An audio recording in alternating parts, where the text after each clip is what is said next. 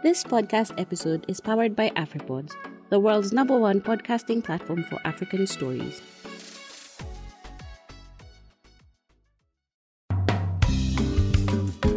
Hello, welcome to this week's edition of the Africa Climate Conversations podcast. I'm your host, Sophie Mbogwa.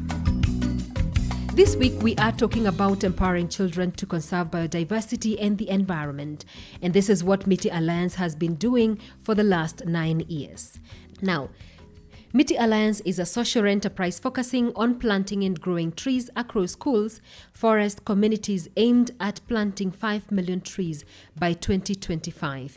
MITI Alliance is teaching younger generations to plant and grow trees in their schools and has been collecting indigenous forest knowledge from the older generation and literature and has been passing it on to the younger generation. Last year in 2020, MITI Alliance worked with 71 schools, planted 50 kitchen gardens, trained 80 youths and women, and planted 10,200 trees seedlings via the MITI Schools programs and distributed 81,000 seed balls.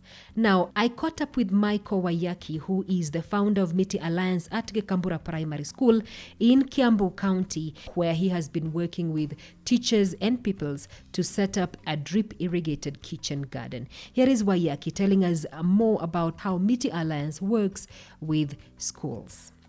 When we get into a school, we do a baseline survey just to understand what are the needs of the school.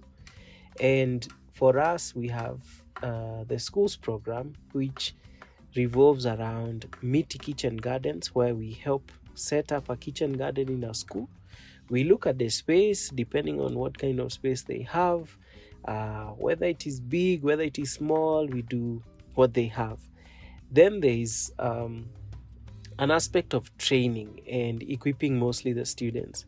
So we have these funky VR kits that we use to show children elephants, waterfalls, and it's more of experiential learning. And it's for them to start understanding what are the climate issues that we have, what are the concerns that we have, what is going on in their own country, what they need to do. So with the kitchen garden, they see that they can actually grow food. Then the other aspect of it is that as we're growing the food, we are planting fruit trees. So we do an orchard in the school, we do a kitchen garden, and we also help them set up a forest. So for example, there could be a school that has sufficient space, and most schools have a feeding program. So we encourage them to plant trees or a woodlot that they will be harvesting their own wood for actually timber just for their cooking needs. And then on the other side, we plant the fruit trees, and then also the indigenous trees that are mostly medicinal. And for us, it's more of a learning journey, an experience. We start with the lowest class all the way to the higher classes. And for us, we are seeing it more important to equip and educate about the importance of our indigenous species, what were they used for, what are their local vernacular names, how can they benefit from growing such. So those are some of the activities that we carry out in the school. In terms of knowledge, you work a lot in terms of gathering, like understanding indigenous plants and stuff like that, right? Yeah. How available is the indigenous forestry knowledge, especially within different sectors that you're trying to package? Where are you getting all this knowledge from?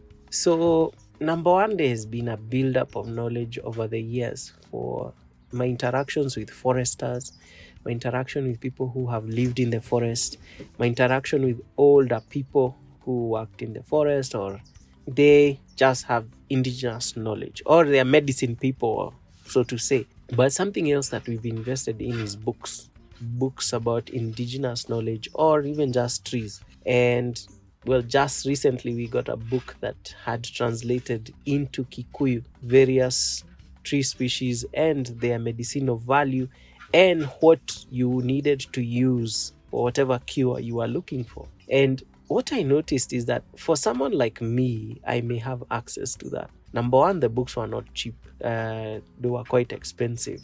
And I had to look for them, and I knew where to look for them. But it's not the same for everyone. So I find it more easy now to come here in a school and tell the children about this variety or this tree, this species, and to also tell them from a local perspective that this tree's benefits are X, Y, Z. Say, for example, it is good with biomass, it is good for this, it's good for bees, and they start understanding that they don't need to keep on growing eucalyptus or cypress if then they're growing those trees that don't benefit the bees and all those things. So you are trying to break down a complicated topic as climate change, but you're breaking it down in such a way that you're bringing other aspects of biodiversity or a balanced ecosystem.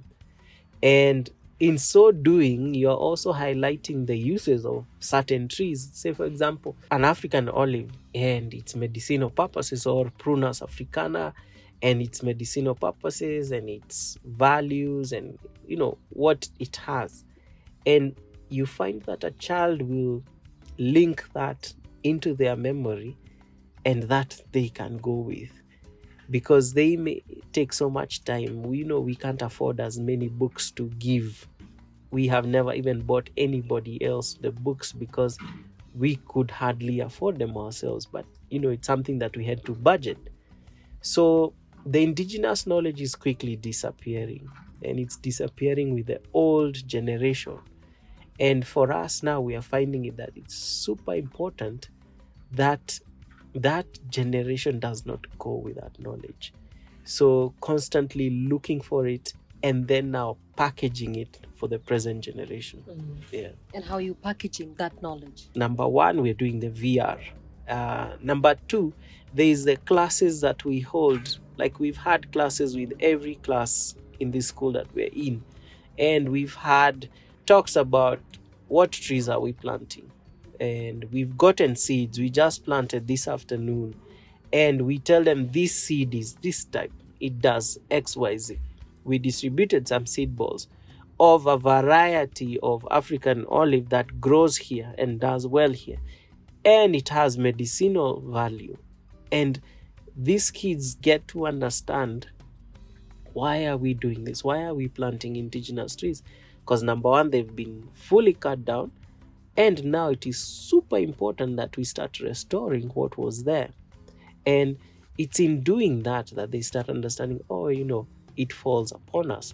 So every class, you do it in a particular way. The higher classes, they get to understand easily.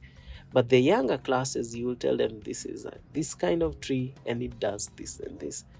But now for the class 5, 6, 7, and 8, we break it down further and we tell them, this is the scientific name, all those kind of small things. But it is in the lessons that we do in every school. Before planting, we highlight what seedlings we have brought. What are their values? What are their medicinal purposes? What can they be used for? What other plants or animals benefit from the same? So it's kind of points to the importance of what exercise you're actually doing. Yeah. And in terms of the VR lessons and the wildlife, why are they important? So these children are getting to understand so many dynamic things, especially the fact that animals belong in the wild. Animals rely on trees, rely on water, rely on food from what? From the grass, from the trees, from the leaves, whatever it is. Then if it is a carnivore, it relies on the herbivore, for its own food. So they start understanding, that there is a certain balance, that if a watering hole of animals is empty because there hasn't been sufficient rains, this elephant or this animal will go look for water so far. It might die along the way. So trees eventually come into that mix, and how important they are to the society, to the community, to humans, to animals, to insects, to whatever it is around the community or even in the wild. And as they see an elephant, and most of them usually are agape because they have never seen one. And VR has this thing of experience. You see like the elephant is about to step on you. But it's because we also know that they may never get a chance to see an elephant. They may never get a chance to go to a national park because they can't afford it. Or the elephants might not be there, because we've seen rhinos or different other species go extinct. So it's actually a fact in our time now that there are people who will never see a live elephant if we continue with the trajectory of the damage that we're doing to our own earth. So for us, it's so important that when we have seen these students jump with excitement on seeing an elephant on VR, and I imagine what an experience it would be if they saw an actual elephant. I remember my experience seeing an elephant and I was blown away. And I imagine for a kid. And now I'm trying to bring that experience to the school, to the community. That one day, if they were to think of elephants or killing an elephant for its ivory, they won't do that. They will make a decision and say, this animal means a lot to me, means a lot to the earth. So these are the things we are sort of planting in the subconscious. And I think that's what was planted in me quite a while ago. Yeah. Why do you think these children are key to climate issues, dealing with climate change issues in the future? Well, over the years, I've worked with different organizations, different individuals, and my goodness, even corporates. And you find that we're doing an activity for the act of doing it, to be seen to be doing it. And the more we went out to do events with certain organizations or individuals, and yes, they had paid for the activity, you realize that the end goal is not about the growth of those trees. It was just but a PR activity. And that was quite disheartening. And I remember feeling the pain of, we're really struggling. You get to a place where you feel, what?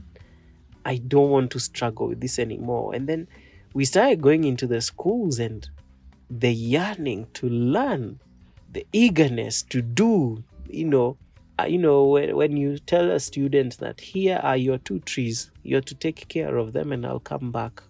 And when I go back, I find a child watering a seedling at break time or lunchtime. And I'm like, as in, what's more important than that? As in, seriously, like you've planted a seed that's growing. Number one of the seedling, the tree seedling, but you've planted a responsibility in this child that, hey, if I plant a tree, I need to take care of it, because one day this tree is going to give me shelter, or it's going to give me fruits, or it's going to be used for XYZ in my own school. And I think that was like what you'd call a eureka moment. And I was like, you know what? Leave alone all these other activities that sometimes feel, it's just a PR gimmick. Let's just do something slowly where it matters. And what if in this school there comes out a few Wangari Maathais? Even if they are 3, imagine what she did in her lifetime. Now imagine we had 5 of them from across the country, or even just 1 every county. Imagine what we can do. So we feel that at all costs, it's worth being here. It's worth spending the time. It's worth replanting a seedling because a student has stepped on it, because they were in the process of learning. They made a mistake. They stepped on a seedling and they cut it, or they did this. But, out of the so many students, some to sink in. And when it sinks in, they will be the ones who will help us in a few years, in 20 years, in 15 years, in 10 years, 5 years. They are the ones taking us to the next level. And we have to create more foot soldiers for the environment. And this is why this is so important. Interesting. When it comes to these activities, it requires money, basically, Yeah. definitely. Mm-hmm. And I know much, there's a lot you do in terms of volunteering, but I just wanted to understand, in terms of access to finance in different mechanisms, Yeah. how easy is it for your organization to access funds, or how do you operate in terms of financial? So funding is not so easily accessible. It's not that accessible. This year we've had a break, as in, with one of our projects, and we got a funder for it, a specific project. And last 2019 we also got another funder who supported us with seedlings, but they did not pay for any of the logistical costs. So we got another funder who supported now us taking the trees to the school. But along the way, we discovered, you know what? Sticking longer in a school has more impact than just popping in, planting, and having a session and going out. So we currently, in the school that we're in, we got one funder who funded 3/4 of the project. But a quarter we have had to go into our own pockets. We've asked our volunteers, we've asked friends, and to make this project a success and as a model per se is that we have had to put in our own money. But I must say that funding has not been readily accessible. There is a lot of talk on climate and everything, and green money and funding. It's not as accessible. Many of the grassroots organizations are still struggling, and many are youth-led. So you're asking our youth to have a bank account that they have operated for so long, but this kid has been running on passion, or this high school or university student. So you find that over time we are left, struggling for resources because you cannot go on, and you're using your own money. We had a volunteer today who's been looking for funding to support us to do what we did today. They managed to bring us some seedlings and some seed balls, and you can't even begin to think about the stretch that they had to go through as they went and talked to one person, another person, and maybe as they were telling me, they were given 50 shillings, 500, 1200, small money that, yes, it is valuable, but we're talking about now as another lower level of raising funding. So now when you come to the level of Meteor Alliance, you just need people to see the big issues that we have. And if most corporates, and I'm happy that they are waking up, and corporates are waking up to this, is number one, it's not about planting, it's about growing. The higher cost is in the growing, not just planting. So when you now talk about we need XYZ in terms of money for this or that or the other, you look at a person and they tell you, you're asking for too much money. So at the end of it, you're like, now what do you do? So we have these small mini projects because you're trying to do it in the simplest way possible to maximize follow-up, to maximize impact. But at the end of it all, you end up in your own pocket. So I have been constantly, digging into my pockets or my savings to try and push this idea even further and these projects even further.